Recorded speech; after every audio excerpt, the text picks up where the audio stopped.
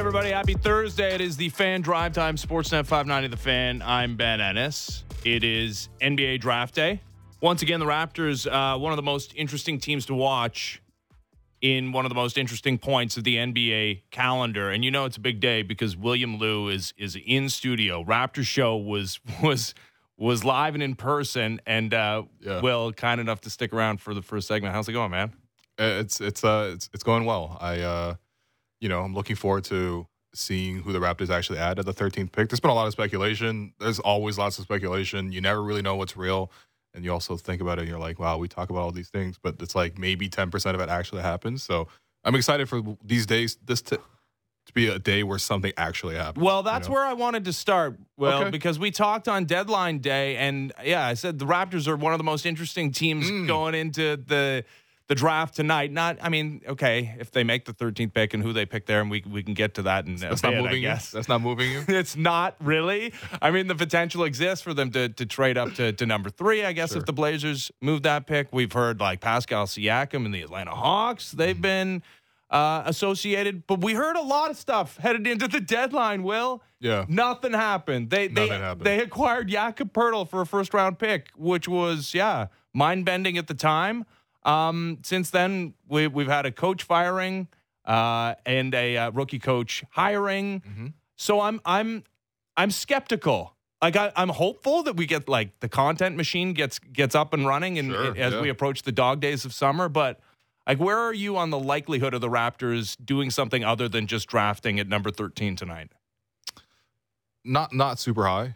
And who knows? Maybe the Raptors will make us look silly by saying at the trade deadline they're going to make a move and then they, to sell and they buy instead. And now we might be like, well, the Raptors are probably going to stand pat and they do surprise people making a move. But every indication, based on all the reporting I've seen out there, based on what I've heard as well, is just that the Raptors want to not keep this thing going specifically, but like they're comfortable keeping this thing going, right? Like they essentially would need to be really, really impressed by a trade offer for pretty much just Pascal or OG.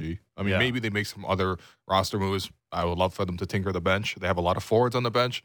Turn that into a guard. That could definitely help the team. But those are kind of minor moves, right? We're talking about maybe moving a starter as Pascal and OG. They would need to be sort of, really, really impressed, and teams will have to come up to their price. And so far, none of that has happened. We'll see if Atlanta really comes up to intrigue Toronto with what they potentially have for Pascal. I know that interest is real. Yeah. But I'm struggling to see what the trade package would look like. Me too. Because the headliner for that kind of deal isn't very good. No, it's not. It's one thing to be like, hey, we've turned Pascal into number 3. We're able to draft Scoot Henderson. And it's like, did you see Scoot Henderson go one-on-one against Wemby? And he looked awesome. Yeah. So it's like, okay, well, I can believe in that. I can buy into that. It's not so much when it's like Atlanta Hawks will give you the 15th pick and John Collins and some other picks. It's like, all right. Not as sexy. Not sexy at all, yeah. Opposite of sexy. Now, I mean, Vegas, and I guess it started with the Shams tweet that, it does look like Scoot's going to go 2, I guess. And I don't know if Brandon Miller's like playing into the whole I don't want to go to Charlotte thing with the MJ stuff and like him airballing the free throw and saying Paul George is the GOAT. But like if we're talking, because Scoot makes a lot of sense. I mean, positionally, that makes a ton of sense. If it's Brandon Miller, are you as interested in a trade with the Blazers for Brandon Miller? No, and I don't think Portland is particularly interested in making that deal for Pascal or OG with the number 3 pick. Yes. And again, maybe who knows? Maybe they turn around and they're like, okay, we actually will offer this. But it seems like Portland has some wits about them in the sense that they clearly just need to move Dame and just embrace all the young guys they've been accumulating. They've tanked 2 straight seasons now. Mm-hmm. Like, that's why you tank 2 straight seasons, so that you can pivot into a rebuild. But there is still this inkling that, like, okay, maybe they want to move the number 3 pick because Dame wants to compete right now. There's nothing that number 3 pick's going to get you back that's going to make Dame and the Portland Trailblazers into a contender this next season. So I definitely don't think it'll be Pascal or OG, but... Could they call his bluff, though, and just, like, hold on to him and try and do 2 things at once? Well, I mean, unlike Bradley Beal, like, Damian Lillard did not have a no-trade clause. Yeah. Does not have a no-trade clause. So he can be unhappy. He can even ask out. That would make it even easier for Portland to be like, all right, I guess we'll pivot. Mm-hmm. So, but, I mean, if it were up to me, just in terms of that deal's on the table, I probably wouldn't do it. I mean, I have real concerns with Brandon Miller. I just don't think that, like, we have strong indications that he's got a good head on his shoulders. especially based on what he did in college. And then whatever. This latest thing about saying Paul George is the GOAT, I don't know. That's kind of trivial. That is kind of amusing. It is very amusing. I mean, that would be so strange for anyone to come on and say that particular player. But, yeah, I don't know. I feel like all the things we've seen and heard out of him, he hasn't shown great judgment to different degrees, you know? No, he really hasn't. Unless he's doing the galaxy brain thing and he really doesn't want to go to Charlotte and he's souring. Sure, I guess. That the Hornets on him. But yeah, it's a real confusing couple of weeks of storylines surrounding him. So yeah, I think the most likely course of action is the Raptors stay on the path that they're going along. I guess they attempt to re-sign Fred and Jakob Poeltl, who they gave up a first-round pick next season. Well, you got to keep him at this point. But, I mean, you've seen the reports now, right, that even, like, the Spurs are maybe capable of clearing up enough cap space to go and sign him? Yeah. I mean, with that, we can talk about Fred in a second. But again, you not only didn't sell at the deadline, you acquired a guy that was good for you and a position of need. And it was surprising at the time, but yeah, the more you thought about it, hey, you needed a center, and how are you going to acquire it? It wasn't going to happen in free agency, so you have his bird rights. You can re-sign him after the season. It made a lot of sense. If they lose Jakob Poeltl, is that not? I mean, that's got to be one of the biggest disasters in recent franchise history if that happens. Not to say that it is going to happen, but you're hearing more rumors about his how valuable other teams see him in free agency upcoming.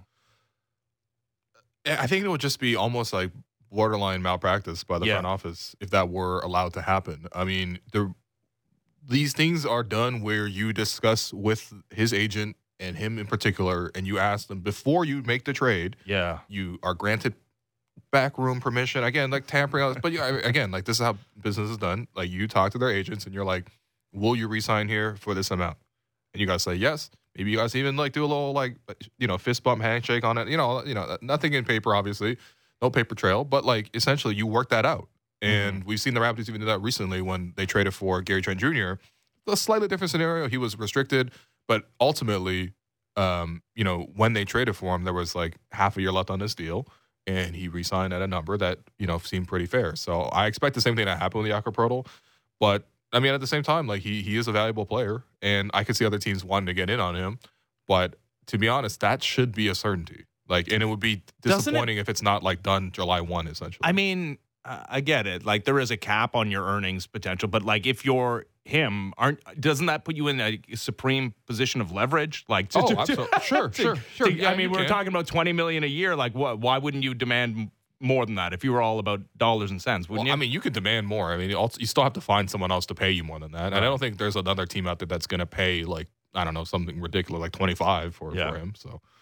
Yeah, I mean, look, we just had Grange on a couple of minutes ago, and he's pretty confident, and I think I agree with him that, Yak does want to stay here, and he does want to retain here. But again, it would be a pretty crazy coup if the Spurs just came in and was like, actually, we'll take him back, we'll have your pick, and we're gonna we got Wemby, yeah. So I might become a Spurs fan after that. I don't know. It might be the Spurs show now. It would be tough to be a Raptors fan at that point. You mentioned the Gary Trent Jr. Opting in for what, just north of $18 million, and I guess there's conversations about an extension which can be signed in July. Did that surprise you that he opted in? No, not too much. I thought it was a possibility just based on the fact that he didn't have a great season. Like this wouldn't be the kind of year where you want to enter into free agency and decide 3 or 4 years of your future based on a year where you got sent to the bench twice. Nick benched him in November, and then injuries happened. He got back into the starting lineup. Then they brought in Jakob Poeltl as the fifth starter. It really did balance out the lineup, but that also bumped Gary back to the bench, and then he had a very small role to play. He didn't really find a good rhythm there, too. So that's not the greatest year to go into free agency with. Not to say that he hasn't shown, enough over the course of his career, but, yeah, I mean, if he had hit the market, I think he probably would have earned something very close to his player option. So why not roll that over? The Raptors, I think it's a good thing for the Raptors. First and foremost, it gives them more space in terms of how they're going to approach free agency with both Fred and Jakob Poeltl. They actually have an avenue now where they can re-sign them. Let's say Jakob for 20, Fred for 30. I mean, look, it's a lot of money, but you can still stay under the luxury tax with those guys brought back. Yeah, all you have to do is essentially waive Thad Young, Mm-hmm. which, I wouldn't be too surprised if they need to waive Thad Young. Yeah. I think his deal is also only guaranteed for $1 million out of $8 million. So you can already get under luxury tax just based on that alone. So Gary opting in really helps that. But then there's no room for additions after that, right? Like, can you mid-level? You can't make any additions, right, without going into the tax. And I mean, this is a 41-win team a season ago. I know. Trust me, I understand how not exciting this all sounds. You know what I mean? It's not like, hey, you know what? We are going to bring back the same group. And even the year before that, when the Raptors did win 48 games, which is, and it felt a lot better, quite frankly. Like, it just felt a lot cooler. It was new. Scotty Barnes was Rookie of the Year. Yeah. It was like, whoa, look at these. Gary was having a great moment as well in that season. It was like, look at this group. They're real young and they're exciting. This past year was so frustrating, and not just in terms of, like, the record, but in the style of play that they made. Like, they were just so – the offense was just run so poorly in terms of just, like, Masai talked about it himself. I did not enjoy watching this team. He talked about selfishness multiple times on and off the record. Mm-hmm. So, okay, why are we then bringing back the whole group? I mean, I think it's the most prudent thing to do in terms of I don't want to see guys just let go for nothing. But at the same time, I would love to see changes in terms of just like, okay, you would eventually actually sign or sign these guys, but then trade them eventually down the line because, it's not exciting many people to bring back this same group. No, unless Darko Rajakovic is like some sort of wizard. That is, sure. Doesn't it feel like it's been positioned that way? Okay, he hasn't said that explicitly, but he did talk a lot about luck and, like, I know the vibes thing, people can go either way on that thing, but it does feel like this front office does believe in the bad vibes that surrounded this team for whatever reason. And there does seem to be, like, a lot of import put on the head coach changing all that, which leads me to this. Mm-hmm. Well, like this team won a championship in 2019, and the Toronto Raptors won an NBA title in 2019. And so Masai Ujiri for forever and ever and ever is the greatest executive in the history of this franchise, I guess, until they win another one and maybe without him. But at what point, because there's been a number of missteps since then and questionable moves. And, I mean, you mentioned Thad Young. It'd be nice to have Walker Kessler and yada, yada, yada, yada, yada. And there's a few other ones outside of that, and Malachi Flynn and yada, yada, yada. I mean, at what point do you start to lose enough equity as the front office that, you do have your fan base maybe not giving you the benefit of the doubt with every single move you make? I would say, honestly, among diehard Raptor fans, you're already starting to see some of that crumble. But at the same time, I think for him, it's sort of maybe you don't worry as much about sort of losing that sort of public Q rating. But more importantly, can you make trades that improve, like, what the Raptors have based on, what's on their roster? I think that's the biggest thing for them that they really need to do. The Raptors, even in Masai's own words at the trade deadline, free agency is not a factor for them. It's not a factor. The free agency is like you sign Otto Porter and he played 8 games for you, which is another misstep, I have to say. But, you have these players, you're able to develop them, you're able to grow them, and then you trade them. That's the whole thing. And I feel like even this whole scenario, like we talk about Pascal right now, I think the reason Masai wants to hold on to Pascal, not only just because he's a good player and he's a star player who's willing to stay in Toronto, which is not insignificant, but Masai wants to hold on to Pascal Siakam so he can make the next Kawhi trade. Mm-hmm. He's the DeMar DeRozan in this scenario. Yeah. Right? And so DeMar DeRozan did not ultimately get traded for the Atlanta Hawks package number 15 and some other stuff. You know what I mean? And I'm sure there were multiple opportunities for Masai over the course of that era to have dealt DeMar for that kind of return, but he ultimately chose not to. And whatever. The Kawhi thing is like, truly a generational trade. That's it. Like, are you being stubborn, holding out for that, like to catch lightning in a bottle twice in a span of a half decade? Yeah, but I mean, what's the alternative? I guess they could like tear it all down and just rebuild from scratch, which, I think that's understandable to some degree, but it is really moving into the unknown. And I also think that, like, Masai gets paid at least $10 million per year, probably more, maybe up to 15. The whole front office is really well compensated. Why would you pay the front office that much money so that you can rebuild and tear down? You know what I mean? And so, I'm not saying that Masai needs to do it for his own job security, but, you pay top bucks because of, the ability to build a contender. Okay. We got a breaking news. We got a Woj bomb. Let's go. ESPN sources, the Washington Wizards are finalizing a deal to send Chris Paul to the Golden State Warriors for a package that includes Jordan Poole and future draft assets. It's happening. Things are starting to happen. Kristaps Porzingis, Marcus Smart on the move. And then now Chris Paul. Yeah, obviously was never going to be a longtime Washington Wizard. He goes to the Golden State Warriors, who, probably won't have Draymond Green for this upcoming season. Well, if they got rid of Jordan Poole, I think Draymond's clear to return. I actually think it's clear to return. Yeah, do you think that's it? I really think so. Yeah. Well, why would you trade for Chris Paul if you don't retain your core veterans? I think they want to make one more run with this. It sounds like, based on the reporting that we have, and right now this is probably what's really annoying to me. I'm sure it's annoying to you too. In NBA circles, like, these trades just break in like segments. Like, it's never just like, here's the tweet, this is the full transaction. Right? You saw it when the Marcus Smart getting traded yesterday. It was like, fell apart, and then there was a new thing, and there's a new thing, and there's all these pieces. So based on what we see right now, the principles are Chris Paul going to Golden State and Jordan Poole going to Washington. That's not a great return for Jordan Poole. Like, you at max, you get like 2 years out of Chris Paul. Right. And Jordan Poole, especially last season when he was really, really cooking and when they won the championship, there was lots of extended stretches where he was averaging 20 plus. Mm-hmm. And he looked like one of the, young stars for Golden State. For that to be flipped into Chris Paul is, I mean, I understand it from the Warriors' perspective. They got to do everything they can to maximize Steph. But it's a really small backcourt with Steph, Chris Paul, and Klay Thompson. It's great in terms of star power, but it's fairly small across the board. So I'm a little confused by this, quite frankly. But it's an interesting team. Like, they get more interesting. Sure. Yeah, I guess. Yeah. It is also interesting because, there was this whole thing for a long time where Chris Paul was the best point guard in the league, and he was succeeded by Steph. Yeah. So it's a little awkward for him to go back and essentially be Steph's backup. But, I mean, hey, listen, I'm sure they're all, veterans who really want to compete for titles. So maybe they'll just put that difference aside. Yeah. I mean, are they going to play Steph, Chris Paul, and Klay Thompson all at the same time, I guess?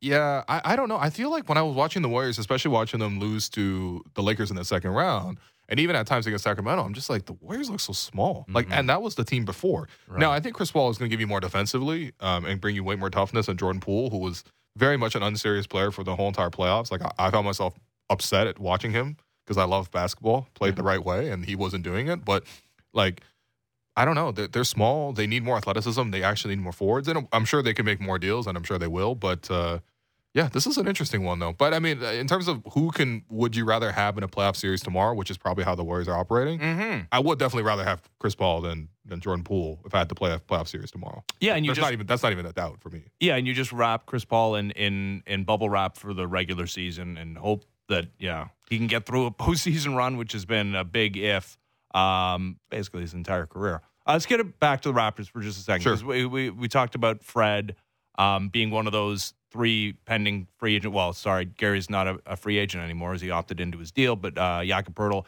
and Fred VanVleet. And I know you saw on JD's show this morning, Mark Stein talking about how he thinks it's unlikely that Fred returns to the Raptors, considering how he's being viewed in free agent circles. I mean, okay, losing Jakob Poeltl after you gave up a first-round pick is a disaster, but I mean, what is the backup plan for the point guard position if you lose Fred VanVleet? I get it. He's a 30-year-old dude and $30 million, and that's maybe not going to age so well. But, like, what is the pivot if you lose Fred VanVleet? I don't know. There's already a lack of guards on the roster, period. And maybe we don't have to think about it in terms of position. Let's just think about it as skill. In terms of guys who can dribble basketball, into tight spaces and not lose their handle and also shoot a basketball consistently. I mean, besides Fred, I mean, like, how many other guys are there on the roster that already fit that billing? So that's already a position of weakness for them, even with Fred returning. So, I mean, you would have to hope if Fred was leaving that it would be a sign and trade and you can get something back in return. But quite frankly, there's not a lot of great point guards available out there that might speak to Fred's market. But also at the same time, I was like, you know what? Yeah, there could be a lot of great respect for Fred on the market, but, like, who are the suitors out there, right? In terms of, like, teams that have cap space, Orlando seems like they already have a lot of guards in their backcourt, and that's before what they do tonight at the draft where they might add more guards. So locking up Fred into that. I mean, we'll see if they actually want to do it. That there's more of a sign and trade possibility there, especially if they already have a lot of guards. Maybe you take back one of Orlando's guards, but like maybe you take back one of Orlando's guards. That's not exciting. No. You know what I mean? Like Cole Anthony, the man who wore Tim's in a dunk contest. Like that's you know what I mean? So whatever. Houston, I suppose, is a possibility. They have a lot of money, and they had it for James Harden, and James was like, you know what? I've come to my senses. I might just, stay in a winning situation. So I guess we have money to burn. Maybe we give it all to Fred, but I doubt it. If I were Houston, I'd be trying to sign 2 free agents rather than giving it all to one guy. Mm-hmm. And I still think it remains to be seen if Fred really wants to go to Houston and essentially play babysitter, because that's what they would be signing him for. Okay, so I imagine. So I don't even know what the market is. I'm curious to see like who's the other fit. Otherwise, it could be some sign and trades. Maybe like I don't know, Lakers, for example. There's the Clutch connection. Okay, but I don't see the Lakers giving that big of a contract. But because that's a winning scenario, maybe Fred takes a little bit less. But that will be a sign and trade if he goes to the Lakers. Well, and this is a guy that's he's diminutive. He's played a ton of minutes. I mean, a lot. Yeah. Goodness gracious. He's 30 years old. And $30 million a season. How do you think that contract would age if the Raptors were signing him to 3-4 years at $30 million per? I would love it for 3 years. I don't think it should be 4 years. Yeah. And I would say, listen, I'm pretty confident in Fred being a productive player. Whatever you want to say if it's worth $30 million or not, but I'm confident he's going to be at least productive player over the course of a 3-year contract. Mm-hmm. A little bit more than that, I'm a little bit more concerned. But yeah, I mean, I'd say like, look, here's our offer. We have a working relationship. Bobby and Masai, have worked with Fred his whole entire career, and there's good respect there. And every time you ask each other about it, they always say that there's a good working relationship. So, you let him go out and explore what's out there, and then you come back to it, and it's like, okay, are you going to beat this? And if you don't, then you move on. You know what I mean? That will be ideally how it goes. But yeah, I mean, if I had to guess, I think he comes back to Toronto for 3 years. And Darko's not playing him 47 minutes a game? That depends on if Masai gives him a backup, which would really How can you when you have no wiggle room? And this roster, it's not easy to fix this roster, man. No, it's not. It's not easy. We'll see if it undergoes a big transformation before the draft tonight. Will, thanks for sticking around for this. Yeah, no worries. William Liu of the Raptor Show. When we come back, we'll talk to former president and CEO of MLSE, Richard Petty, as the Fan Drive Time continues. I'm Ben Ennis, Sportsnet 590 The Fan. Dive deep into Toronto sports and the NFL. The JD Bunkus Podcast. Subscribe and download the show on Apple, Spotify, or wherever you get your podcasts.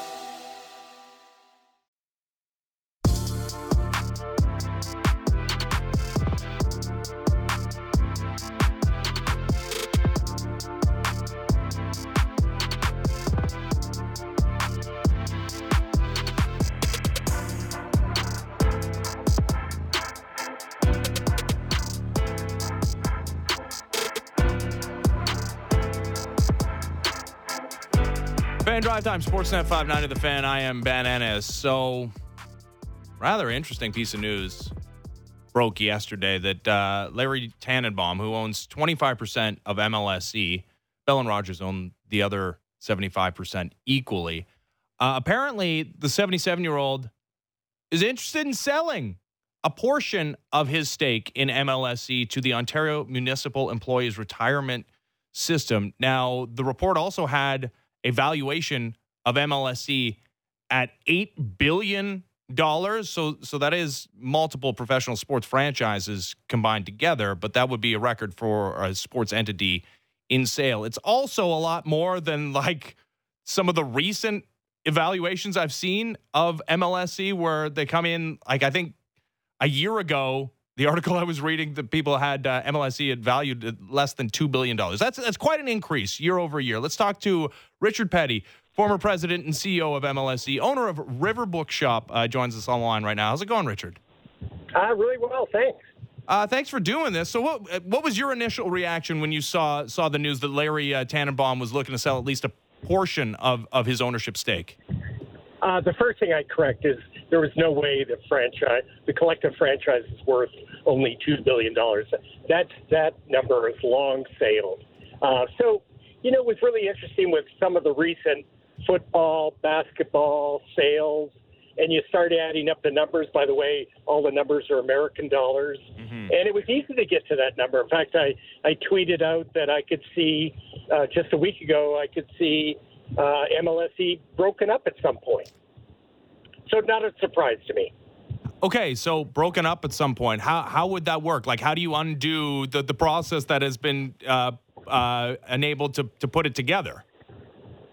Well, this one, it's much different. What I just said is much different than what's happening. Larry's going to sell 10% of his 25%. I imagine he's still going to – I don't know. I had a brief contact with Larry today. I didn't ask him that question. But let's say he sells half.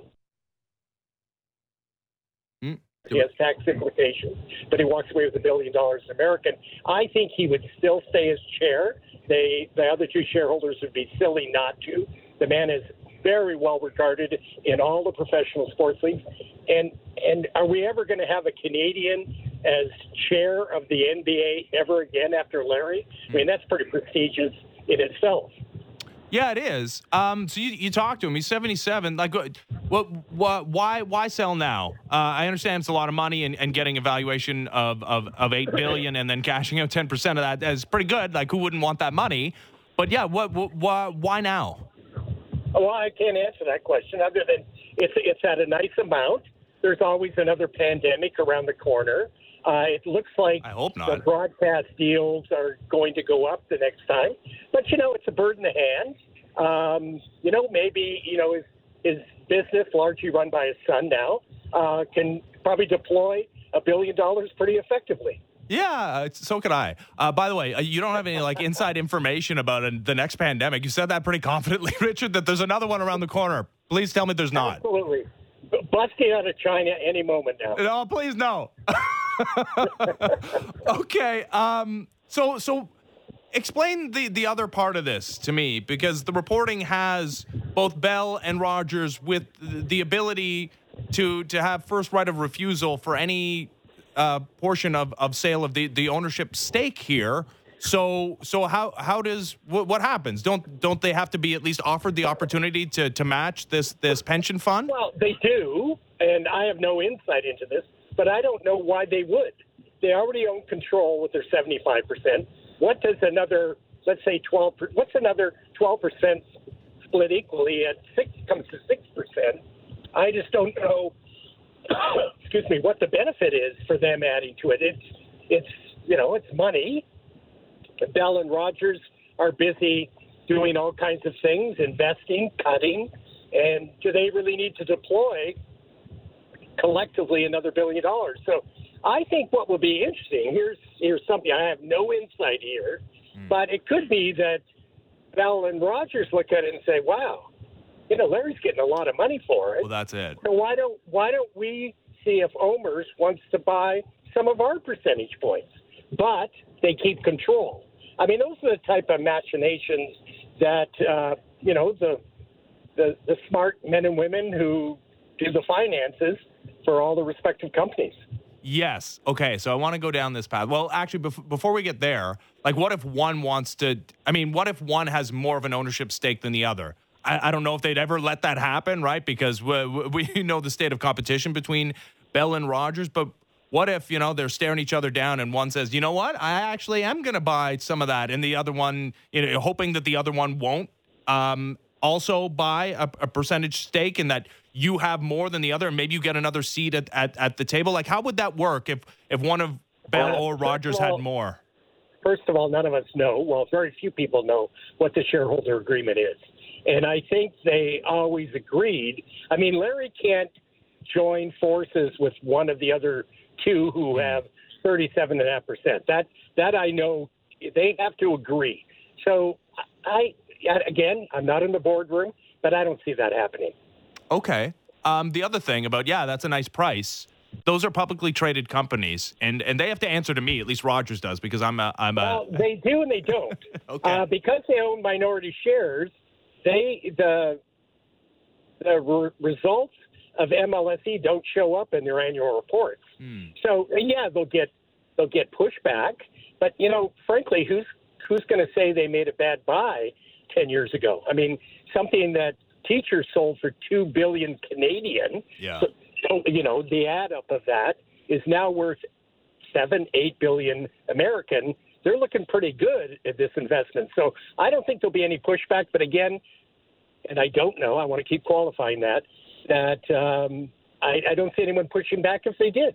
Yeah. So just to clarify, you don't see the shareholders looking at the price that could be paid for either Bell or Rogers' percentage of MLSE and saying, hey, we'd like to monetize that. We'd like you to sell your share because, the stock isn't exactly super high right now. It would be nice to monetize at a good time. You're saying that you don't see that as factoring it in. I think it's possible that Bell and Rogers would say, listen, as long as we continue with control, as long as we have the broadcast rights, if someone wants to buy, 6 percentage points of my 37.5, they can deploy, those two companies can deploy the $1 billion. They probably got ways to spend that money too. So I think, it's a complex thing. You've got three different parties weighing the pros and cons. They've worked together pretty effectively for 10 years. Larry's been the constant.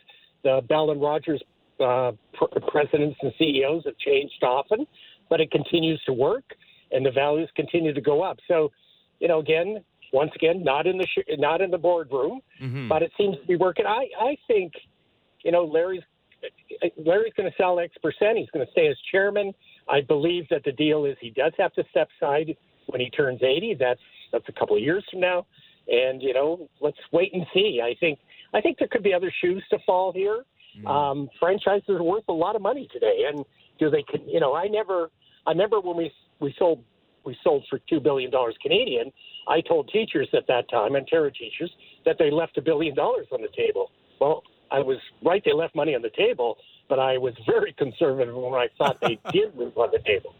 Yeah, it turns out now that was a decade ago, and obviously, they've invested that money in something else, and maybe it's also grown at the rate at which MLSE has grown. Unlikely though. So let's talk about teachers a little bit, which was a pension plan, and it was also a very different sporting landscape, especially in the National Hockey League without the salary cap. But what is it like to operate with a corporate entity that is not necessarily a sports or media entity, somewhat calling the shots? Well, they called the shots, but they gave me and the general managers a lot of autonomy. Yeah. We were doing well on earnings, enterprise value. I mean, collectively, when they bought the franchise, teachers, TD and Larry, bought the Raptors, probably the total value of the collection of businesses might have been $400 million. So in the years since that they bought the Raptors, they'd had great return on their investment too. So, they, whether it was Brian Burke or Brian Colangelo, they asked for resources, they got it. You'll see, some of the really rich men in the U.S., they're willing to really blow their brains out these days. But collectively, we didn't think some of that stuff was prudent. So, but they didn't say no to us. One could have argued maybe we could have been more aggressive. But, our batting average it wasn't like we came into the boardroom, they said, take out a piece of paper and write this down. Yeah. We made the recommendations, and largely they agreed with them. And they never once shorted a general manager on resources. Yeah, and I would expect that to continue. Now, what's interesting is that, MLSE has an interim CEO right now, Cynthia Devine, who was the CFO when Michael Frijdal stepped down in 2022. That's 18 months ago, Richard. So there's no permanent CEO of MLSE over a span of time that is beyond a year. Is that not strange?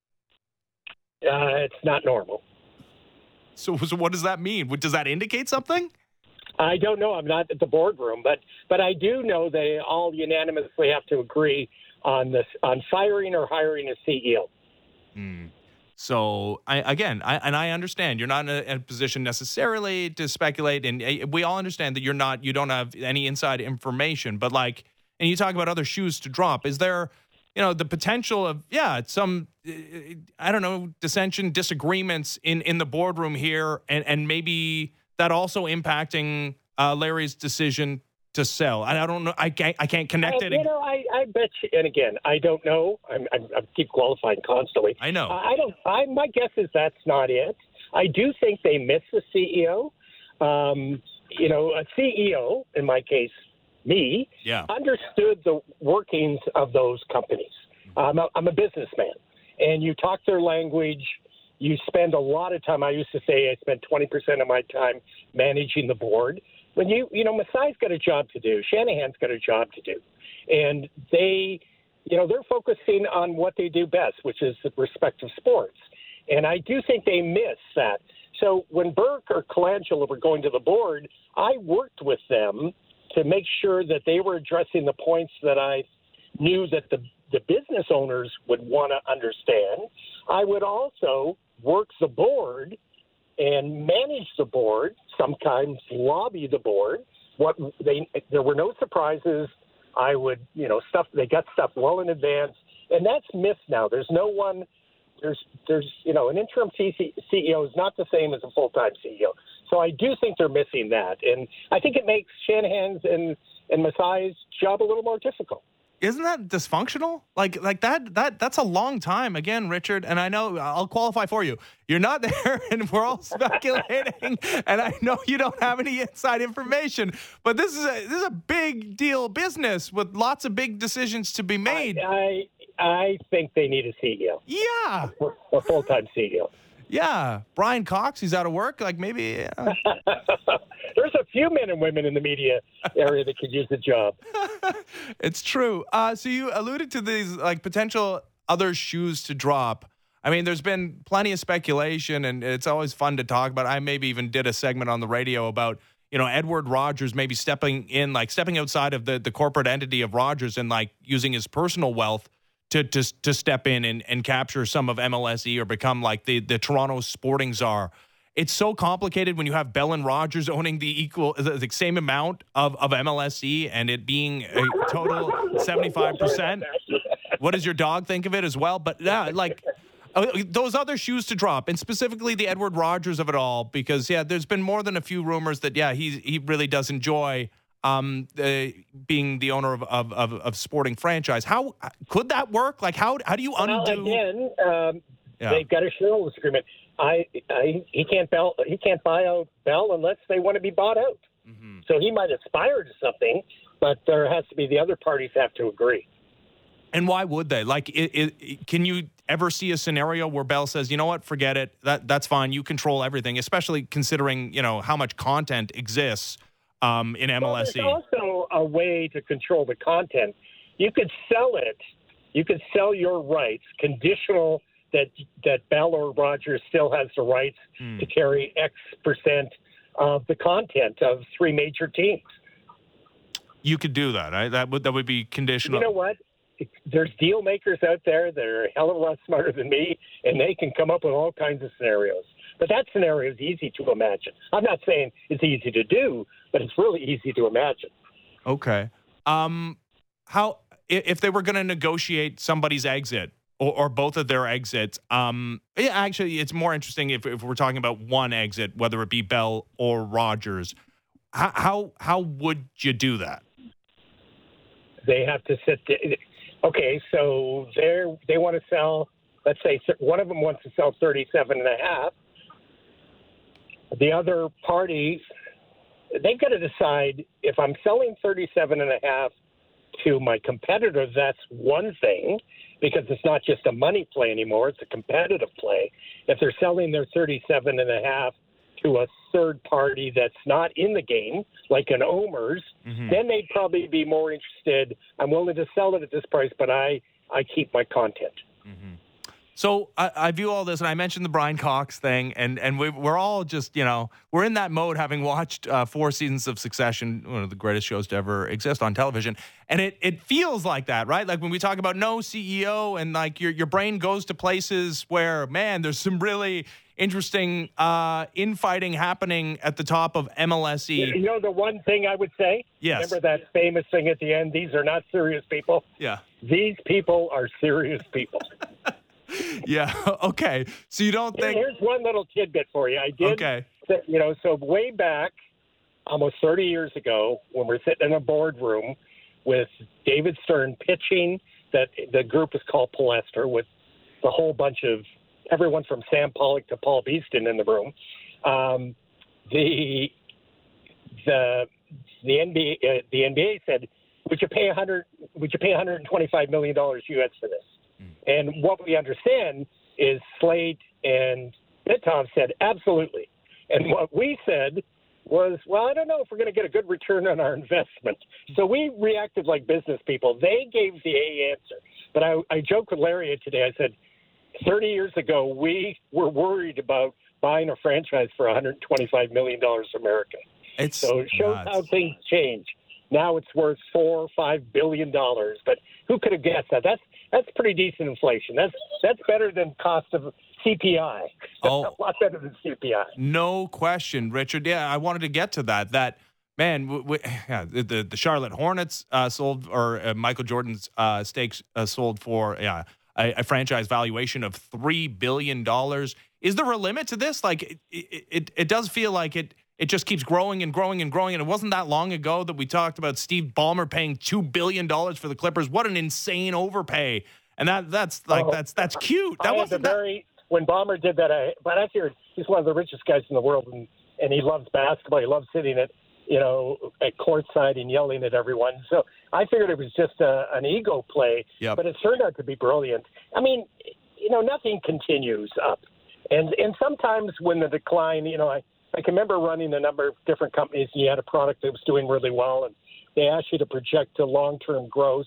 And you say, okay, it's not going to grow at 20% a year, but it's still going to grow at 5%. My experience was when it quits growing, it quits growing. But I don't know when that day is going to come in sports and entertainment.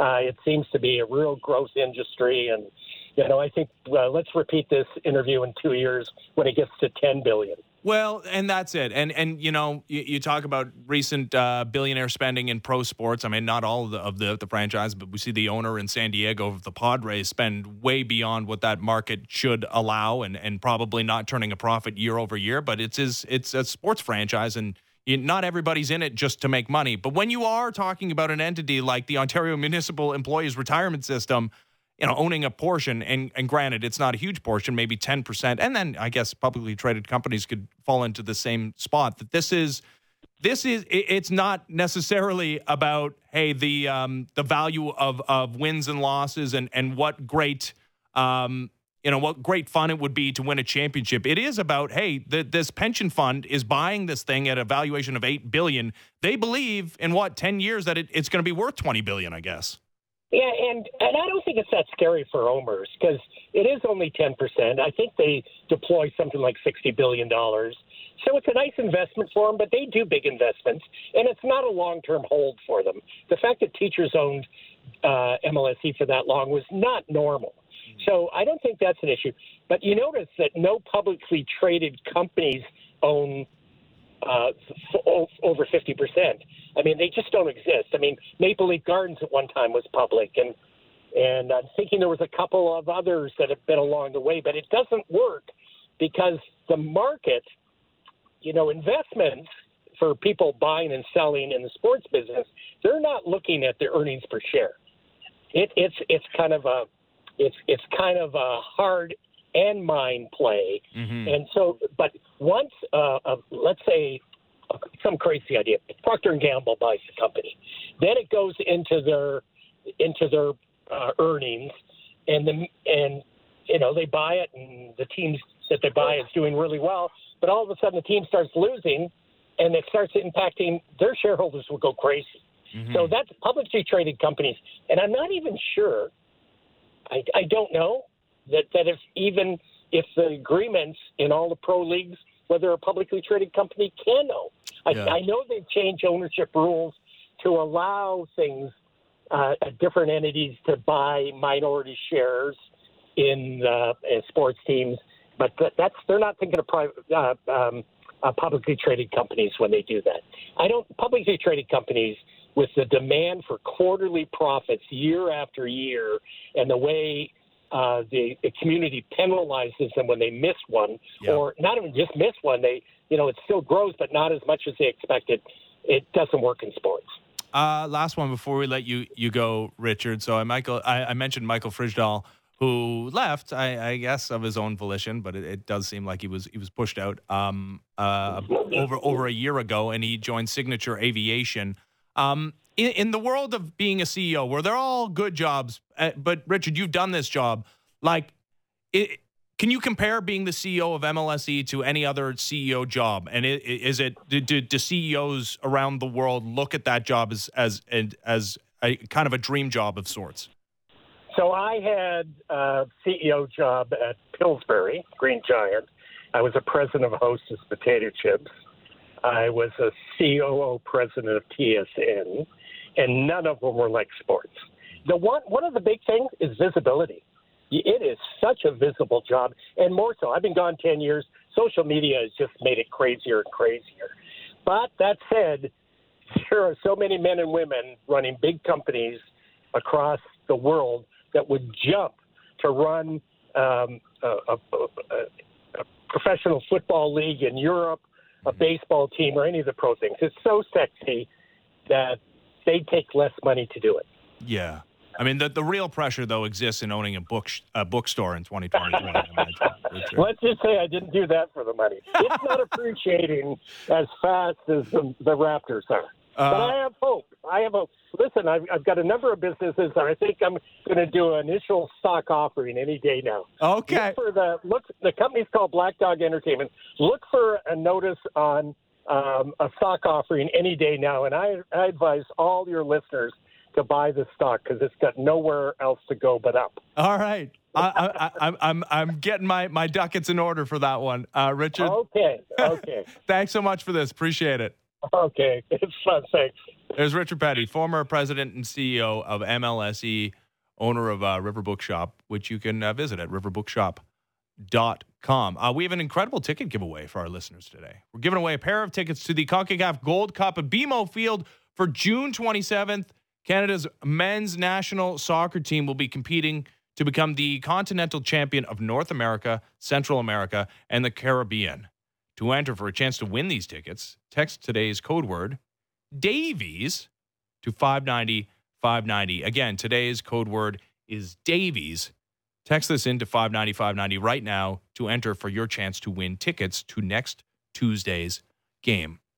So that is super interesting. And I know reality is not usually like the art that we consume.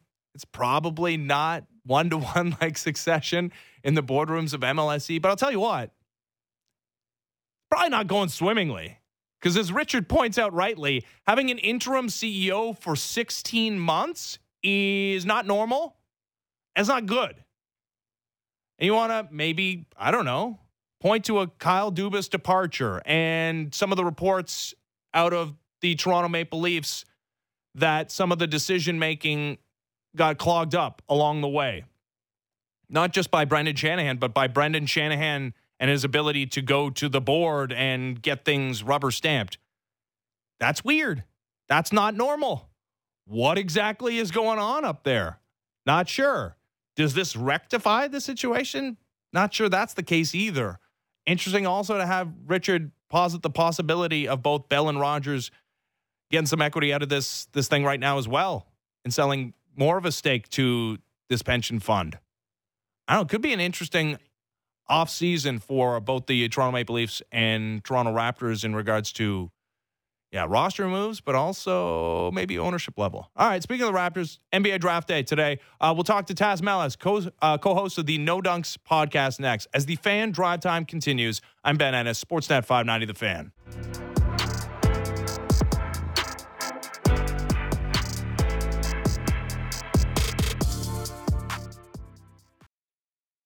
Big guests and bigger opinions on everything happening in Leafsland. Real Kipper and Bourne. Be sure to subscribe and download the show on Apple, Spotify, or wherever you get your podcasts.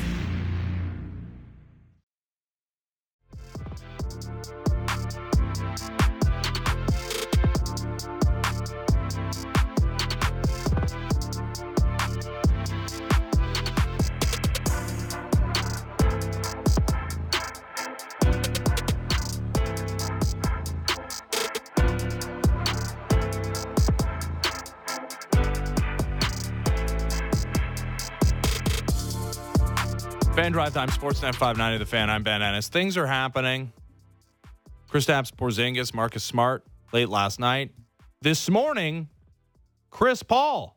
Woj dropping the bomb that the Wizards finalizing a deal to send Chris Paul to the Golden State Warriors for a package that includes Jordan Poole and future draft assets.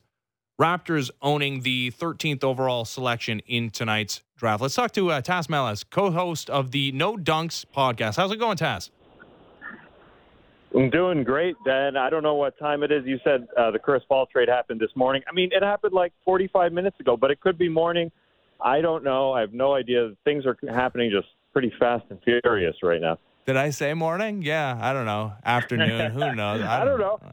I honestly don't know. I mean, it all blends together. It was the way the Kristaps Porzingis Marcus Smart thing happened. Yes, was wild because at first it was Malcolm Brogdon in the deal. Yeah, and the Clippers of all teams said, "Nah, we don't want an injured guy." when all they do is injured guys, and then all of a sudden, okay, we'll throw Marcus Smart in, which is really strange because it seemed like Marcus Smart would be a Celtic for life. Yeah. It really did, and he was apparently devastated to find out, and was not the initial plan, as you mentioned. Yeah, Malcolm Brogdon was supposed to be on his way out, and apparently the injury situation is so bad with him that the Celtics won't be able to consummate a trade with anybody for him. I guess let's do the news of the day so far, the Chris Paul trade. Yeah, we knew he wasn't going to stay a Wizard. We all got that, but how do you feel about the Warriors as a landing spot for him? First shock, they do not play a Chris Paul type style, which is they do a lot of movement. That's how Steph Curry has empowered his team. He just flies around and lets the ball get back to him, while Chris Paul runs the show, ball in his hands a lot, and so it's very different. But he'll be running a second unit. You'd have to assume he will be the adult in the room, and what happened last year was when Steph Curry went to the bench and Jordan Poole, who's now going to the Washington Wizards, was running the show, things just didn't go all that well. And so this is a new front office led by Mike Dunleavy saying to Steph, we are giving you a heck of an upgrade here with Chris Paul. I know he is turning 39 in next postseason, and he wasn't able to stay on the floor in the playoffs against the Denver Nuggets. So that is definitely a risk, and I say it's a heck of an upgrade just strictly from the point of view where, I mean, you have a lot of adults. I mean, they're going older to finish off Steph's career here, and it says a lot about how they felt about Jordan Poole. They attached a draft asset, a first-round pick, way in the future, which is protected, so they're kind of protecting themselves if they are bad in the year 2030. It's wild. They're trading picks in the year 2030 now. But I mean, it's just trying to help out these last few Steph years. And it's got to feel really weird for Warriors fans, a guy that they have despised for a long time in Chris Paul, now joining them, and Chris Paul going to be running the show with the second unit. And yeah, who knows how long he's going to be. I say it's going to help Steph's end of career here, but really his money is only guaranteed if they pick it up for this season, which they're going to pick it up for this season, but that's about it. So it really says a lot about the Poole scenario and how that did not work out. But there's going to be a lot of adults in the room. They were pretty upset with the way they started the season last year, starting at 3-7, and they just couldn't get right. So yeah, they're going for it, and Mike Dunleavy and the front office are trying to give Steph his best opportunity here. Yeah, and Chris Paul has been injured constantly throughout the course of his career, and, man, key points during the postseason. In that regard, like, you mentioned the age that he's going to be turning 39 in May of next season. Like, the fact that he is going to be playing a bench role, like a limited role on this team, does that not make a little bit more sense? That, although that being said, like, do you think we're going to see Chris Paul on the floor with Steph Curry at the end of important postseason games? If, again, they're healthy. Yeah, it's a great call. I do. You got to think that being on the bench helps. Just limit his minutes. This is you're backing up Steph Curry, who's going to play a lot of minutes as well. So yeah, Chris Paul's minutes should be limited, and that should help him. it should. I mean, it is a risk, but at the same time, it's probably just a 1-year risk. Klay Thompson also coming off the books at the end of this year. Who knows what happens with Klay? Draymond now is the next big question as his contract is up in the air. But it's a 1 year going all in with a bunch of vets, and I kind of do think he could end the game. I mean, what a great option to have at the end of game as long as he is healthy. So yeah, that's what they're what they're banking on, and they're also banking on young guys like Jonathan Kuminga, Moses Moody being helped out a lot by playing with Chris Paul. They still have a bunch of young guys on their team. And Chris Paul should just take them up another level, and that's another reason why they ended up with a 6 seed last year, despite having one of the best players in the world in Steph. A really solid year from Klay, and so it's throw all your chips in for 1 year, but you can also reset in 12 months as well. Yeah, you can. Maybe the Clippers are trying to reset to a degree. Like there's a lot of rumors floating out there that the Paul George could be on the move. They move into a new building, after this upcoming season. And Kawhi and Paul George, their contracts are coming to an end rather soon. What do you make of this potential moving off of Paul George, who Kawhi Leonard seemingly handpicked to be his running mate there in LA, who hasn't been healthy, neither has Kawhi, but the Clippers are maybe looking for a little bit more health certainty there? Like, what do you make of the potential of them moving off of Paul George? And how can you have health certainty when Kawhi Leonard's still the key cog? Oh, man, I can't read the tea leaves there whatsoever. I can pretend to be an expert here, but it's a real strange one. I'm not sure what they do. I think, you mentioned Kawhi, who hasn't had a healthy playoff since 2020, hobbled through a championship run, was able to go the next year in the bubble, which was, a strange year for everyone. But he was able to get there, with a couple months off during the year. And then since 3 straight playoff runs, hasn't been able to finish a playoff run. Paul George also at a point where he's not as injured, but he has had several injuries, wasn't able to finish the season last year.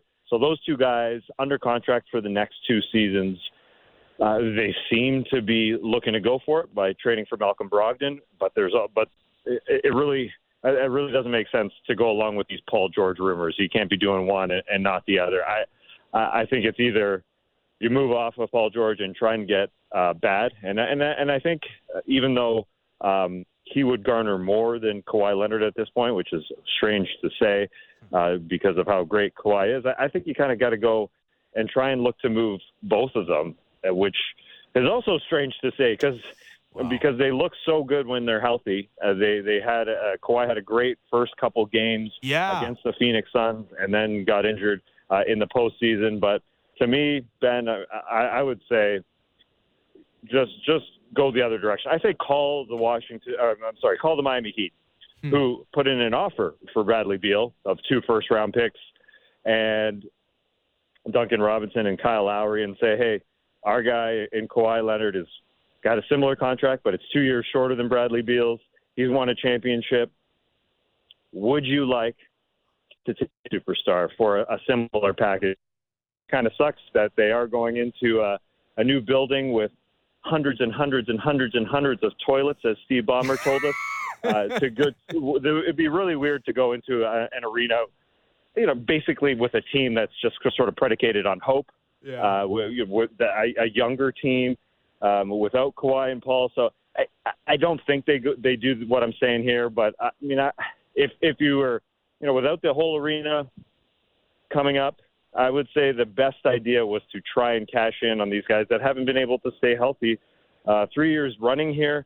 And I guess they're just going to – it would be really strange to see them go trade Paul George, who they could also call the Heat. Would the Heat really want to go for it for Paul George?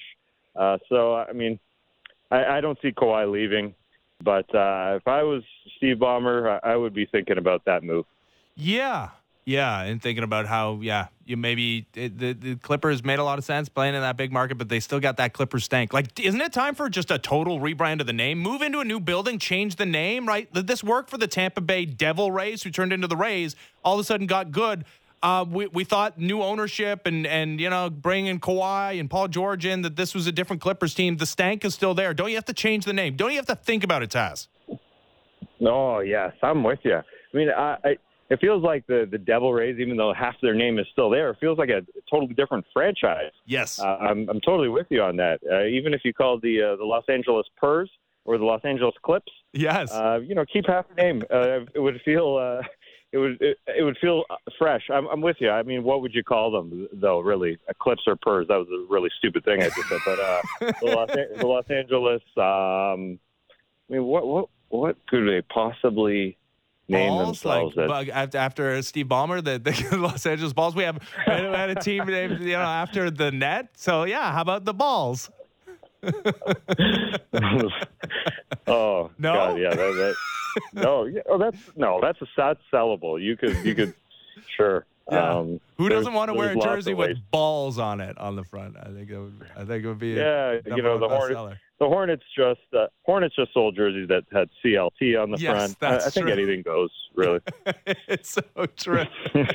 All right, let's bring it back to the local team here, Taz, because it feels like Raptors, again, could be in on a bunch of different stuff. We haven't talked about the Blazers and the third overall selection and Dame, what they decide to do before the draft or after the draft or during the offseason this year. But this Raptors team, the further we go along, and we saw Gary Trent Jr. opt in, it does feel like they're ready to just run it back. And we got fooled at the deadline as well, Taz, that we thought they were going to make kinds of wild moves. They did nothing. Where are you heading into tonight? Raptors do something or not much? I would say not much. I'd say try and get a guard that they really, really, really, really love at their pick, which could possibly happen. It's hard. It's hard to see them passing on Bilal Koulibaly, Wembanyama's teammate in France. If he's available at their pick as a guard, and yeah, Ben, I'm with you. It happens, from every time, every transactional period where it feels like the Raptors are going to make a move, they don't. Now, I guess you could count the Nurse move as a reason to run it back because it is seemingly a fresh start, somewhat of a fresh locker room, although a lot of players, maintaining basically the same lineups. But I besides them doing nothing tonight, I would find it hard to believe that Fred is coming back with the circumstances of Gary opting in. It feels like Gary knows that he's going to have more of an opportunity with the Raps. Being a clutch client, just like Fred VanVleet is, may have some intel there, but it definitely feels like the one move other than making their draft pick tonight will be Fred VanVleet moving on. But other than that, as you implied, the trade deadline comes and goes, and Masai just teases, and I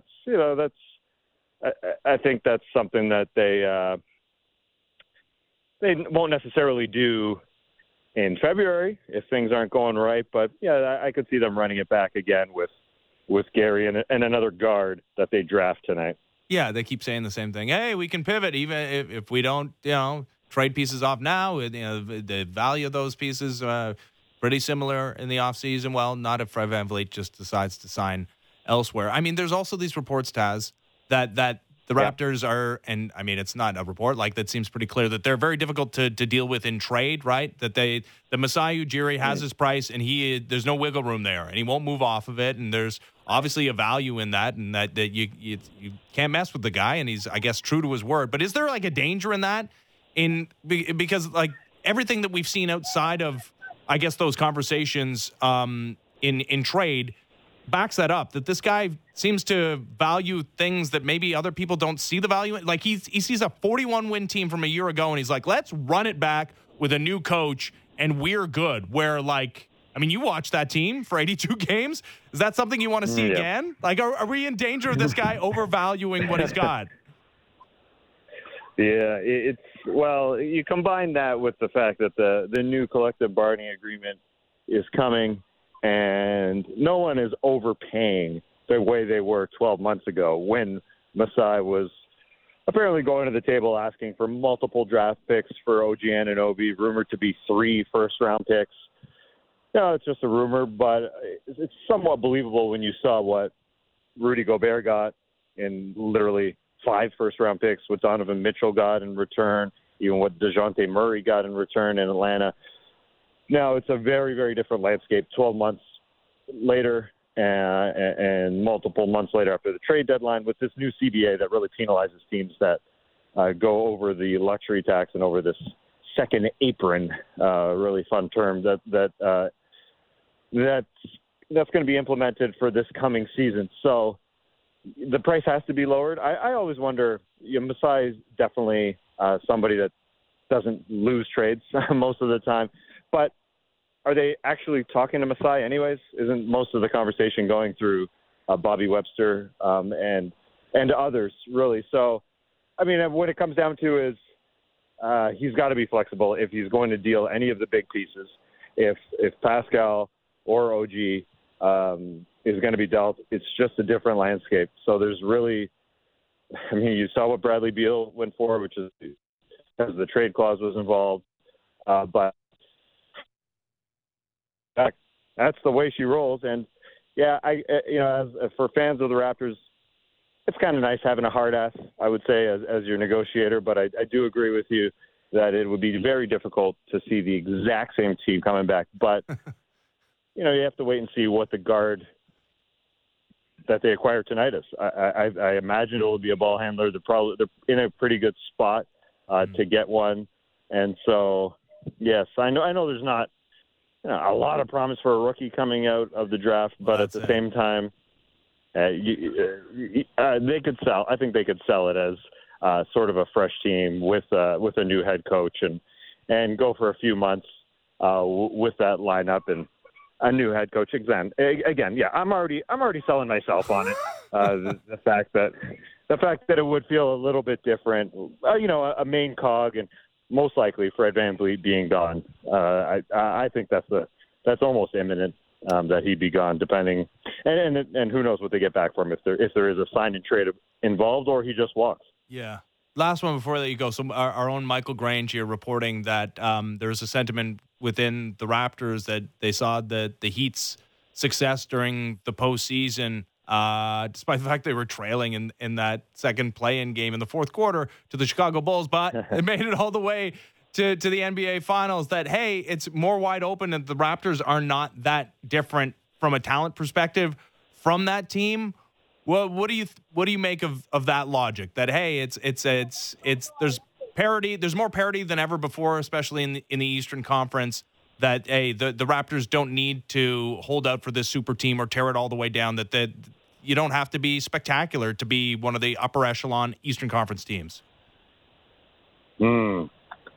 That sounds like they're selling ice in a snowstorm there. I mean, it sounds sort of like even 12 months ago, after watching the Bucks win the championship in 2021, there were a lot of teams that sort of felt like, oh, the Bucks got there, the Suns got there, two teams we didn't necessarily think, no disrespect to Giannis Antetokounmpo who won the whole damn thing, but even a couple of years ago, it just feels like they're rehashing the same arguments, not just from the Raptors' point of view, but there are a lot of front offices sort of saying the same thing. Okay, Golden State's gone, the LeBron teams are gone. It's our time to jump in.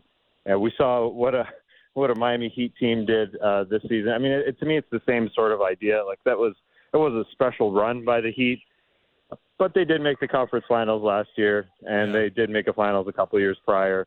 So it just sounds like they're selling it, and it sounds like a lot of teams are saying the same sort of thing. The 76ers can be saying the same thing in the Eastern Conference. The Bucks, of course, can be saying the same thing in the Eastern Conference. The Celtics can be saying the same thing in the Eastern Conference. So it's really just playing well when it comes down to it, and hopefully new coach and things change. But it sounds like what's being said in a bunch of front offices right now. Just to, sell those suites type thing. Yeah, let's do it again. That was fun. 41 wins, but new head coach with the magic elixir. Except, worse because, you won't have a point guard. You'll have a rookie. Hopefully he's good. Taz, appreciate the time. Yeah, enjoy the draft tonight. Thanks, man. I appreciate it, Ben. See ya.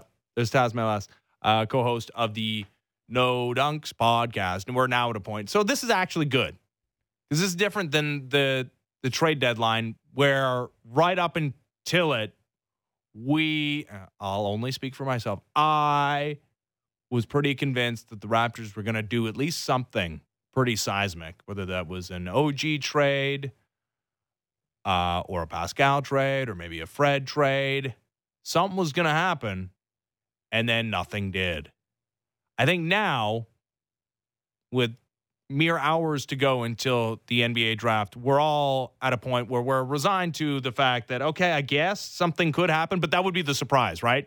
I think everybody's at the point where that would be the surprise. The more likely thing, considering all the reporting around the Toronto Raptors, basically since the offseason started, is they're going to try to run things back. And I guess now the reporting is that the Fred VanVleet thing is going to throw a wrench into it. So, just out of necessity, there's going to be some turnover at the point guard position, but nothing earth-shattering like a Pascal Siakam trade or maybe trading into the top 5 of the draft tonight. Could happen, but I think we've heard from enough people that it would be surprising now. Before we take the break, so Gary Bettman speaking today at the Board of Governors meeting, and you know who's down there with him? Our own Elliot Friedman. So let's play a couple clips here. Obviously, the discussion about what NHL franchises, and you know what, it should be said, Major League Baseball franchises as well, have been doing with their Pride celebration, whether it's in stadium or as far as wearing specific Pride uniforms. It's been a major point of contention and discussion across North American pro sports. Here's what Gary Bettman had to say on Pride jerseys and his NHL franchises. Well, actually, I've suggested that it would be appropriate for clubs not to change their jerseys in warm-ups because it's become a distraction and taking away from the fact that all of our clubs in some form or another host nights in honor of various groups or causes, and we'd rather that we continue to get the appropriate attention that they deserve and not be a distraction. Okay, it's not going to make a lot of people happy that the NHL is opting out now, it seems like. So I guess that if you have something planned for next season, you're banned for, like, that's what I took from that, is the NHL is making a blanket statement, a uniform policy decision that there will no longer be Pride jerseys used during warmups. All right, we already had Richard Petty on talking about the potential sale of maybe up to 10% of MLSE coming out of the 25% currently owned by Larry Tannenbaum. Here is Gary Bettman reacting to that information. No, I don't think he's taking a step back. This is a small, passive investment. It's nothing more than that. All right. Nothing more than that. Passive investment. Okay. It's a guy getting $1 billion in his hands, which who among us, honestly?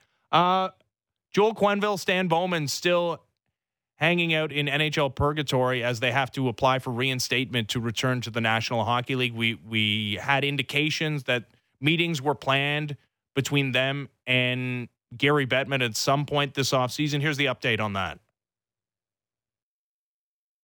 Cap, you indicated? Well, first of all, they've requested meetings because they know they're not eligible to participate without my approval. I'll see what they have to say, and then I'll decide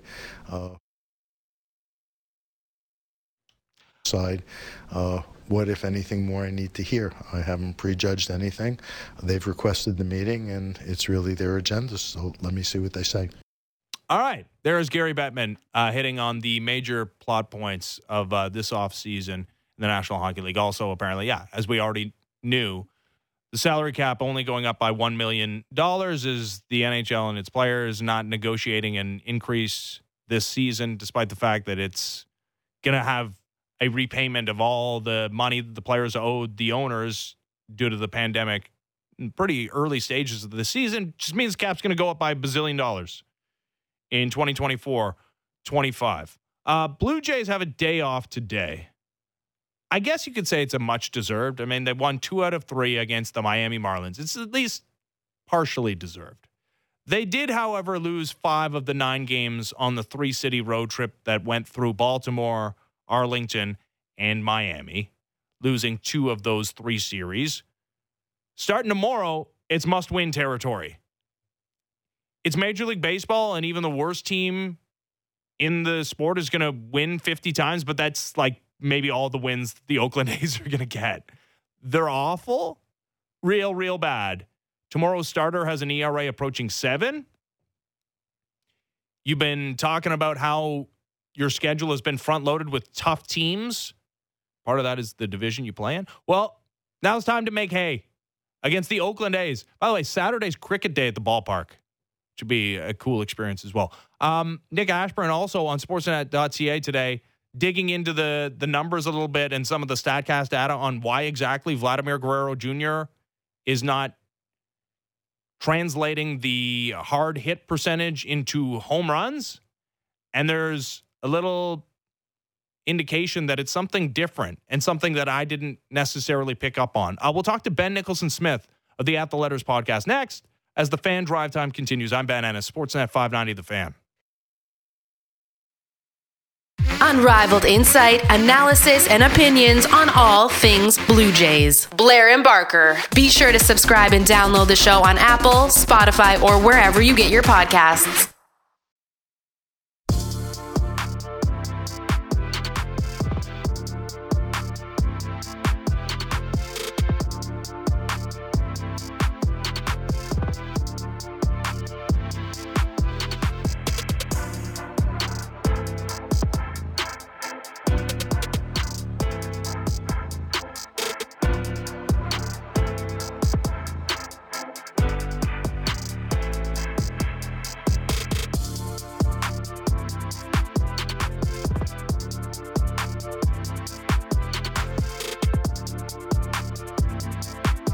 Just take it one step at a time. I know everybody likes the score, and I know a lot of people want a lot of runs, but this is the major leagues, and it's hard to score. So for us to string together at bats, I think that's the key, and move on.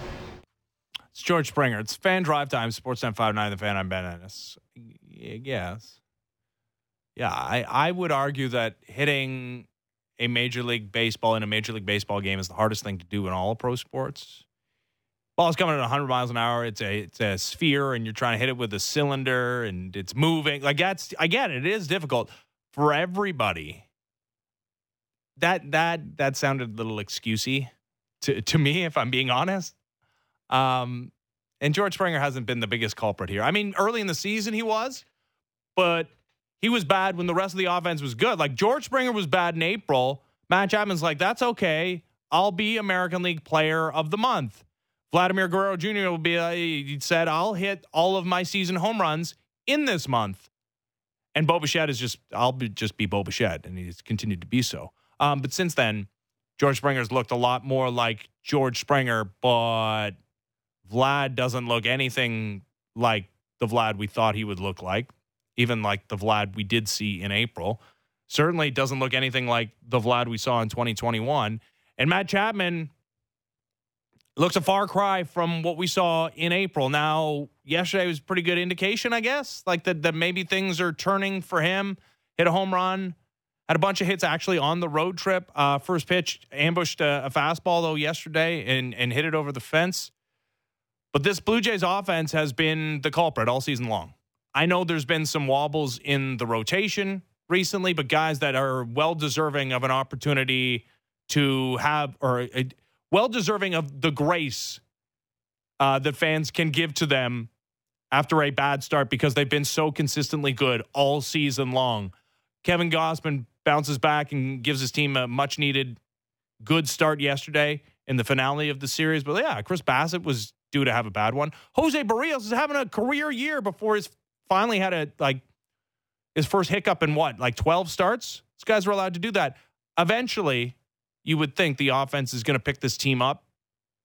What better time than tomorrow against the worst team in baseball, the Oakland A's, as the Blue Jays return home? Let's talk to Ben Nicholson-Smith, your friend and mine of the At the Letters podcast. Hello, Ben. Ben, how's it going today? It's going great. I know it's your off day, but thank you for making time for me.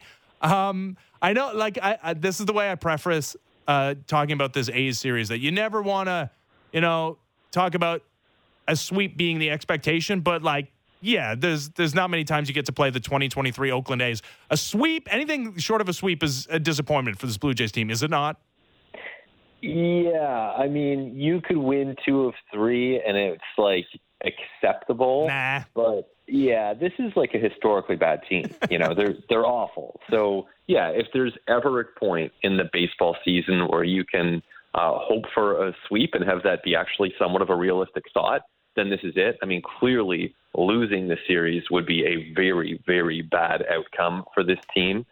We both know it's baseball. I mean, strange things happen, and they can recover from even a sweep. But yeah, they should be on the other end of this, and they have every reason to go into this trying to win all 3 and believing that that's a realistic possibility. Yeah, I even believe that Vlad will hit his first home run this season over this weekend series at some point. What better time than tomorrow? Nick Ashburn writing up some of the numbers that are behind Vlad's power outage this season, despite the fact that so much is trending towards what the numbers looked like in 2021, and specifically like launch angle. We don't have a launch angle argument anymore. The launch angle is like plenty high, but he pointed to like a bunch of fly balls to center field that have been outs. Ben, like, just watching the process here, doing the eye test on the Vlad offense thing, does that track to you that maybe he's not pulling the ball enough? Yeah, I think that there's no denying it. He's hitting a lot of balls to center field. This is something that, hitters have some control over where batted balls go. I mean, they certainly have more control than pitchers do when it comes to the direction of the batted balls. And so if you're Vladdy, maybe this is a chance to try to pull the ball a bit more. As Nick writes in his piece, though, we're getting the sense that maybe left field at Rogers Center is actually a bit more pitcher-friendly than it's been in years past. So there's a lot that goes into it. Ultimately, when Vladdy's on, when he's at his best, it shouldn't really matter what park he's in or who he's facing. He should be able to connect and be a difference-making hitter. And so we're seeing some of those underlying signs that are there. This is something that Blue Jays themselves are well aware of in the front office and on the coaching staff. And, they see these numbers the same way we do. I think that it's perplexing, honestly, to look at the positives and then to look at the more traditional stats. And you see a player who, by the traditional measures, and the ones that really count, has not produced. And the power just hasn't been there for Vladdy in the course of the last 6-7 weeks. No, it has not, and it has not been there at all at home, as mentioned, still sitting on 0 home runs. It's almost July. It's a little bit concerning.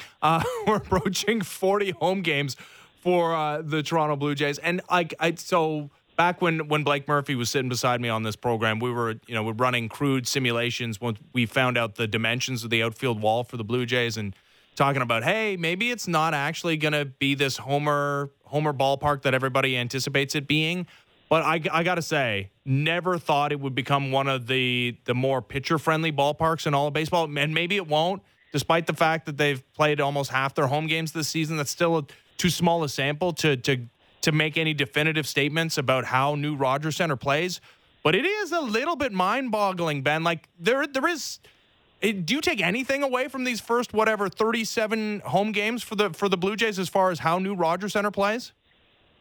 I really don't, to be honest with you. I just think it is too early to make any big conclusions. Honestly, it feels pretty similar from the way that it plays to how it did before. I know we haven't seen a ton of home runs, but partly I think that's a group of hitters that you can put them in a lot of different ballparks, and the Blue Jays aren't necessarily hitting a ton of home runs. So, yeah, I think, it makes sense to wait this one out a little bit more. Usually in the summer you see the ball start to fly a bit more to begin with, and I would expect that happens this year. I certainly think the Blue Jays are going to hit more home runs, and I think that will include a lot more home runs at home. But to me, Rogers Center is still pretty much Rogers Center, at least, maybe with a slight tilt toward being a bit more pitcher-friendly, but I'm not making any huge decisions on that front. If they don't score runs against the A's, then I'm getting even more staunch in my opinion. You got to score against the stinking A's. All right, so let's get to some other bigger picture stories around the Toronto Blue Jays. So Blue Jays do not need a fifth starter until Canada Day, July 1st, against the Boston Red Sox at home, I believe. Alek Manoah will have been down for about a month at that point. Do you think it's possible he makes that start? It's a good question. I think it's possible. I'm not going to sit here and say it's likely. I think that, it'll be interesting to hear, and we'll probably find out right around this time tomorrow from the Blue Jays how Alek Manoah's sim game went on Wednesday. That will inform the next steps for Manoah. And there's a good chance, by what we've been told from the Blue Jays, that his next start could come in a live environment against actual minor league hitters and pose that sort of challenge for him that he hasn't yet faced in his workouts in Florida. And so let's say, for argument's sake, he pitches in the Florida Complex League on Tuesday. At that point, a lot of it depends on how it goes. I mean, how is he feeling? How is he recovering? What's happening with respect to velocity and swing and miss and movement? Less so the results, less so the earned runs or the number of hits that he allows in that game. But really, what are the actual pitches looking like? What are his mechanics looking like? Those are the questions the Blue Jays will start to get some answers to, and so will we, because it'll be a public game in the actual league. And then at that point, they can make a decision. Is he ready? Does he need more time? I certainly wouldn't be surprised if he needs more time, like more than just one start. So it's hard to pinpoint a timeline, but I wouldn't cross off July 1st at the same time. What about the fact that it is Canada Day? Like that's a pretty notable game, I would say. When you play for the Toronto Blue Jays, it's at home. He's already started the season opener. He started the home opener. He started game one of the postseason. None of those three starts went very well, Ben, and I guess maybe we can go back to the playoff start as maybe the beginning of this downturn for Alek Manoah. Do you think there's anything to like easing this guy back into the rotation and maybe not putting him in such a notable spot right out of the gates? I kind of think there is something to that. I mean, unless you're really sure, and this goes, they're all major league games, and they're all, even when you're facing the A's, it's major league games, it's major league competition. So, I think that to some extent, it's going to be high pressure. It's going to be a big moment whenever it is that he steps back onto the field. But yeah, I think that there's like a little bit of, are we really going to do this to this guy again? Just given the way his season's gone. And even like he's just happened to line up against Luis Castillo and Garrett Cole and all kinds of games, all kinds of like big games already this season. You can't hide in the major leagues, nor does Alek Manoah want to, I'm sure, and nor do the Blue Jays want to hide him. But there's something to be said, I think, for easing him back in and trying to build things up more positively. Since he's been out, though, that I know they haven't gotten wins out of the bullpen start days, but they've gotten results out of Bowden Francis and Trevor Richards as well. I mean, who looks really spectacular. He's been also used in leverage recently. The Ks per nine at a career high. He has 52 of them in 34 innings this season. A real find. And maybe it's just like a one outlier relief season, which happens. That's why bullpens are so hard to predict year over year. What's the best use of this dude? Because it seems like he's having a year. Yeah, it really does. He's been great. I think that, this would have been hard to predict going into the season, just the versatility and the effectiveness. And we all know about the changeup, but man, has it ever played against big league hitters this year? So as for the question of what the best use is, I think we're kind of seeing it. I think that it's hard to really ask for anything more. And, ideally you have five starters, so you're not going to anyone to spot start as the season progresses. But if you run into a situation where someone has to miss a turn in the rotation, well, Richards can give you 50 or 60 pitches. And if someone's knocked out of a game early, he can bridge that gap. If you have a doubleheader, he can contribute. If he's rested better, then you can use him in the 8th inning the way you did yesterday. So I actually think that this is pretty much ideal. If you could sign up for another few months of this, another few years of this, I think the Blue Jays would just be thrilled with what they're getting from Trevor Richards.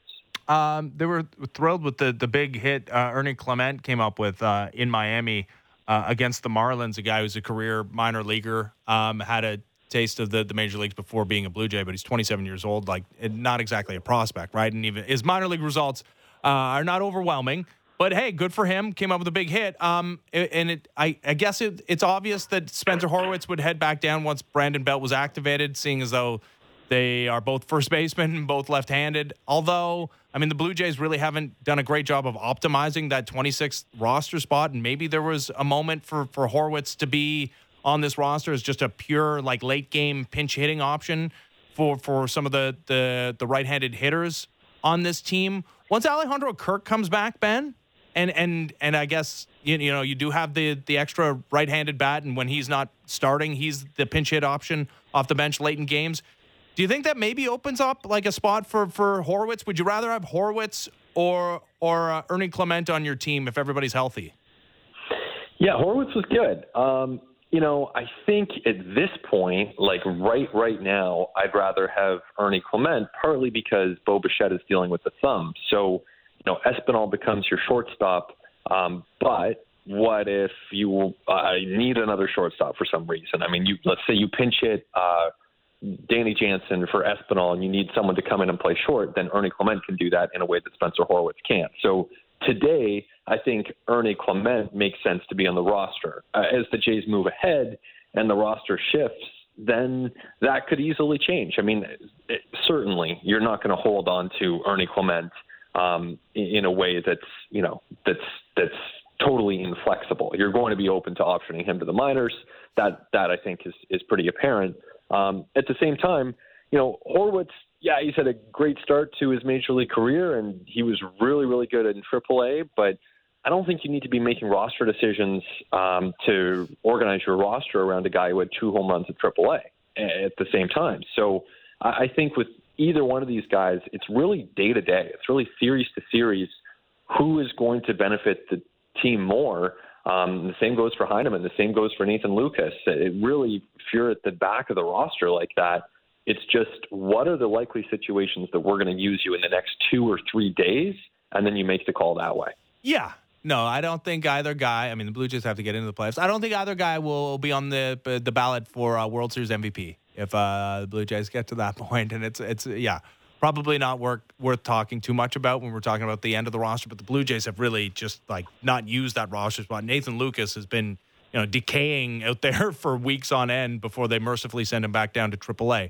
A guy that could have some utility, well, especially if there's like an injury, knock on wood, and that the Blue Jays injury luck continues, because I know Bo Bichette is dealing with the thumb thing, but yeah, they really haven't suffered nearly as many injuries as most of the teams in Major League Baseball. And I know Brandon Belt just came off the IL.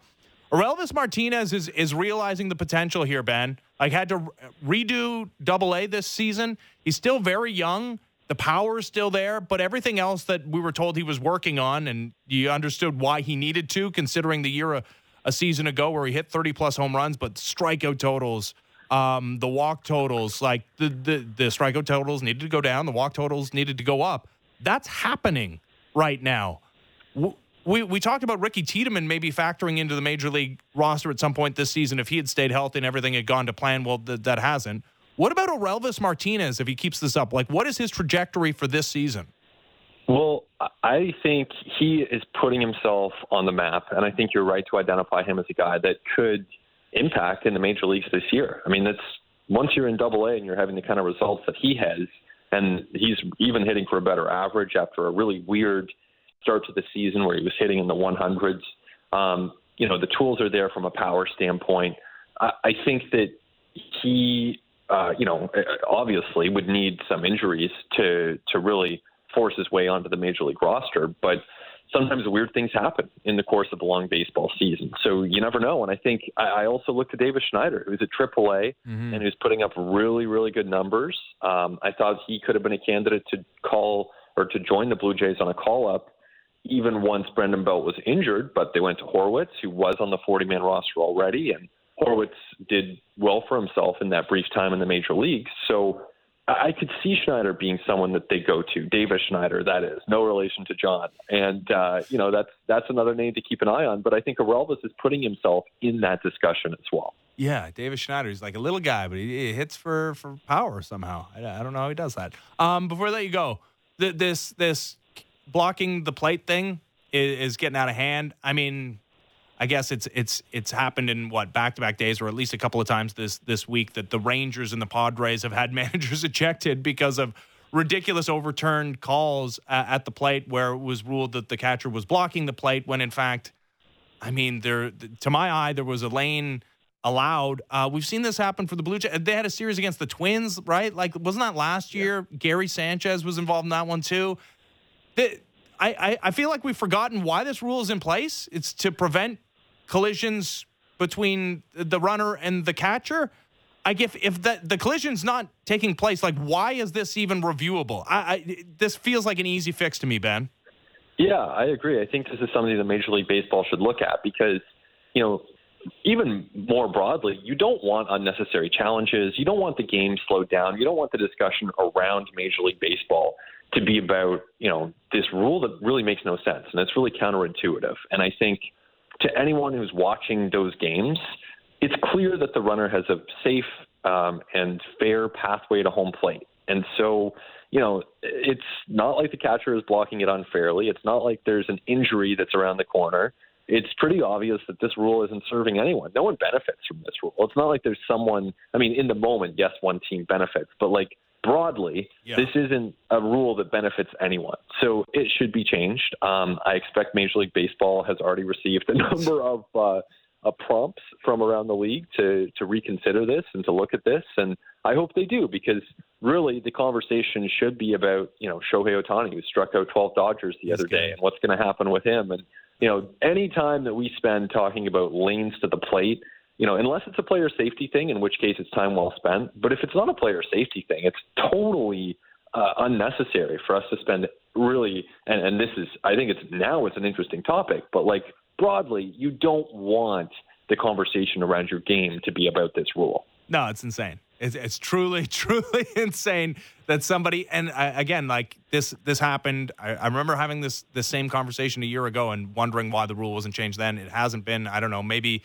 because it's with a couple more notable franchises in the Padres and the Rangers, maybe that's going to spur the need for change here. But it seems like an obvious and easy fix. Ben, enjoy the rest of your off day. Thank you, sir. You got it. Thanks, Ben. Have a good show. All right. It's almost over, but thanks. It's Ben Nicholson-Smith, the At the Letters podcast. He should have at that point said, hope you had a great show. Or you did have a great show, because I'm sure he was listening for the first hour and a half before he jumped on. Stupid rule. It's an obvious one to change. What player that's been playing in the last decade in Major League Baseball even thinks about running over the catcher anymore anyways, right? I think that has been bred out of the game, that the natural instinct is not to barrel into the catcher. How long ago was the Buster Posey broken leg? 15 years ago? It feels like forever. How long has he been retired for? Anyways, stupid. It's annoying. It's frustrating. But maybe we won't see it again. We won't see the Blue Jays today at all, because they have an off day before playing the hapless Oakland A's tomorrow at Rogers Center. Maybe tomorrow's the day that Vlad finally hits a home run at home. NBA draft tonight. Maybe the Raptors do a thing. We'll see. We'll break it down tomorrow. But coming up next, Blair and Barker. I'll be back tomorrow. This has been the Fan Drive Time. I'm Ben Ennis, Sportsnet 590 The Fan.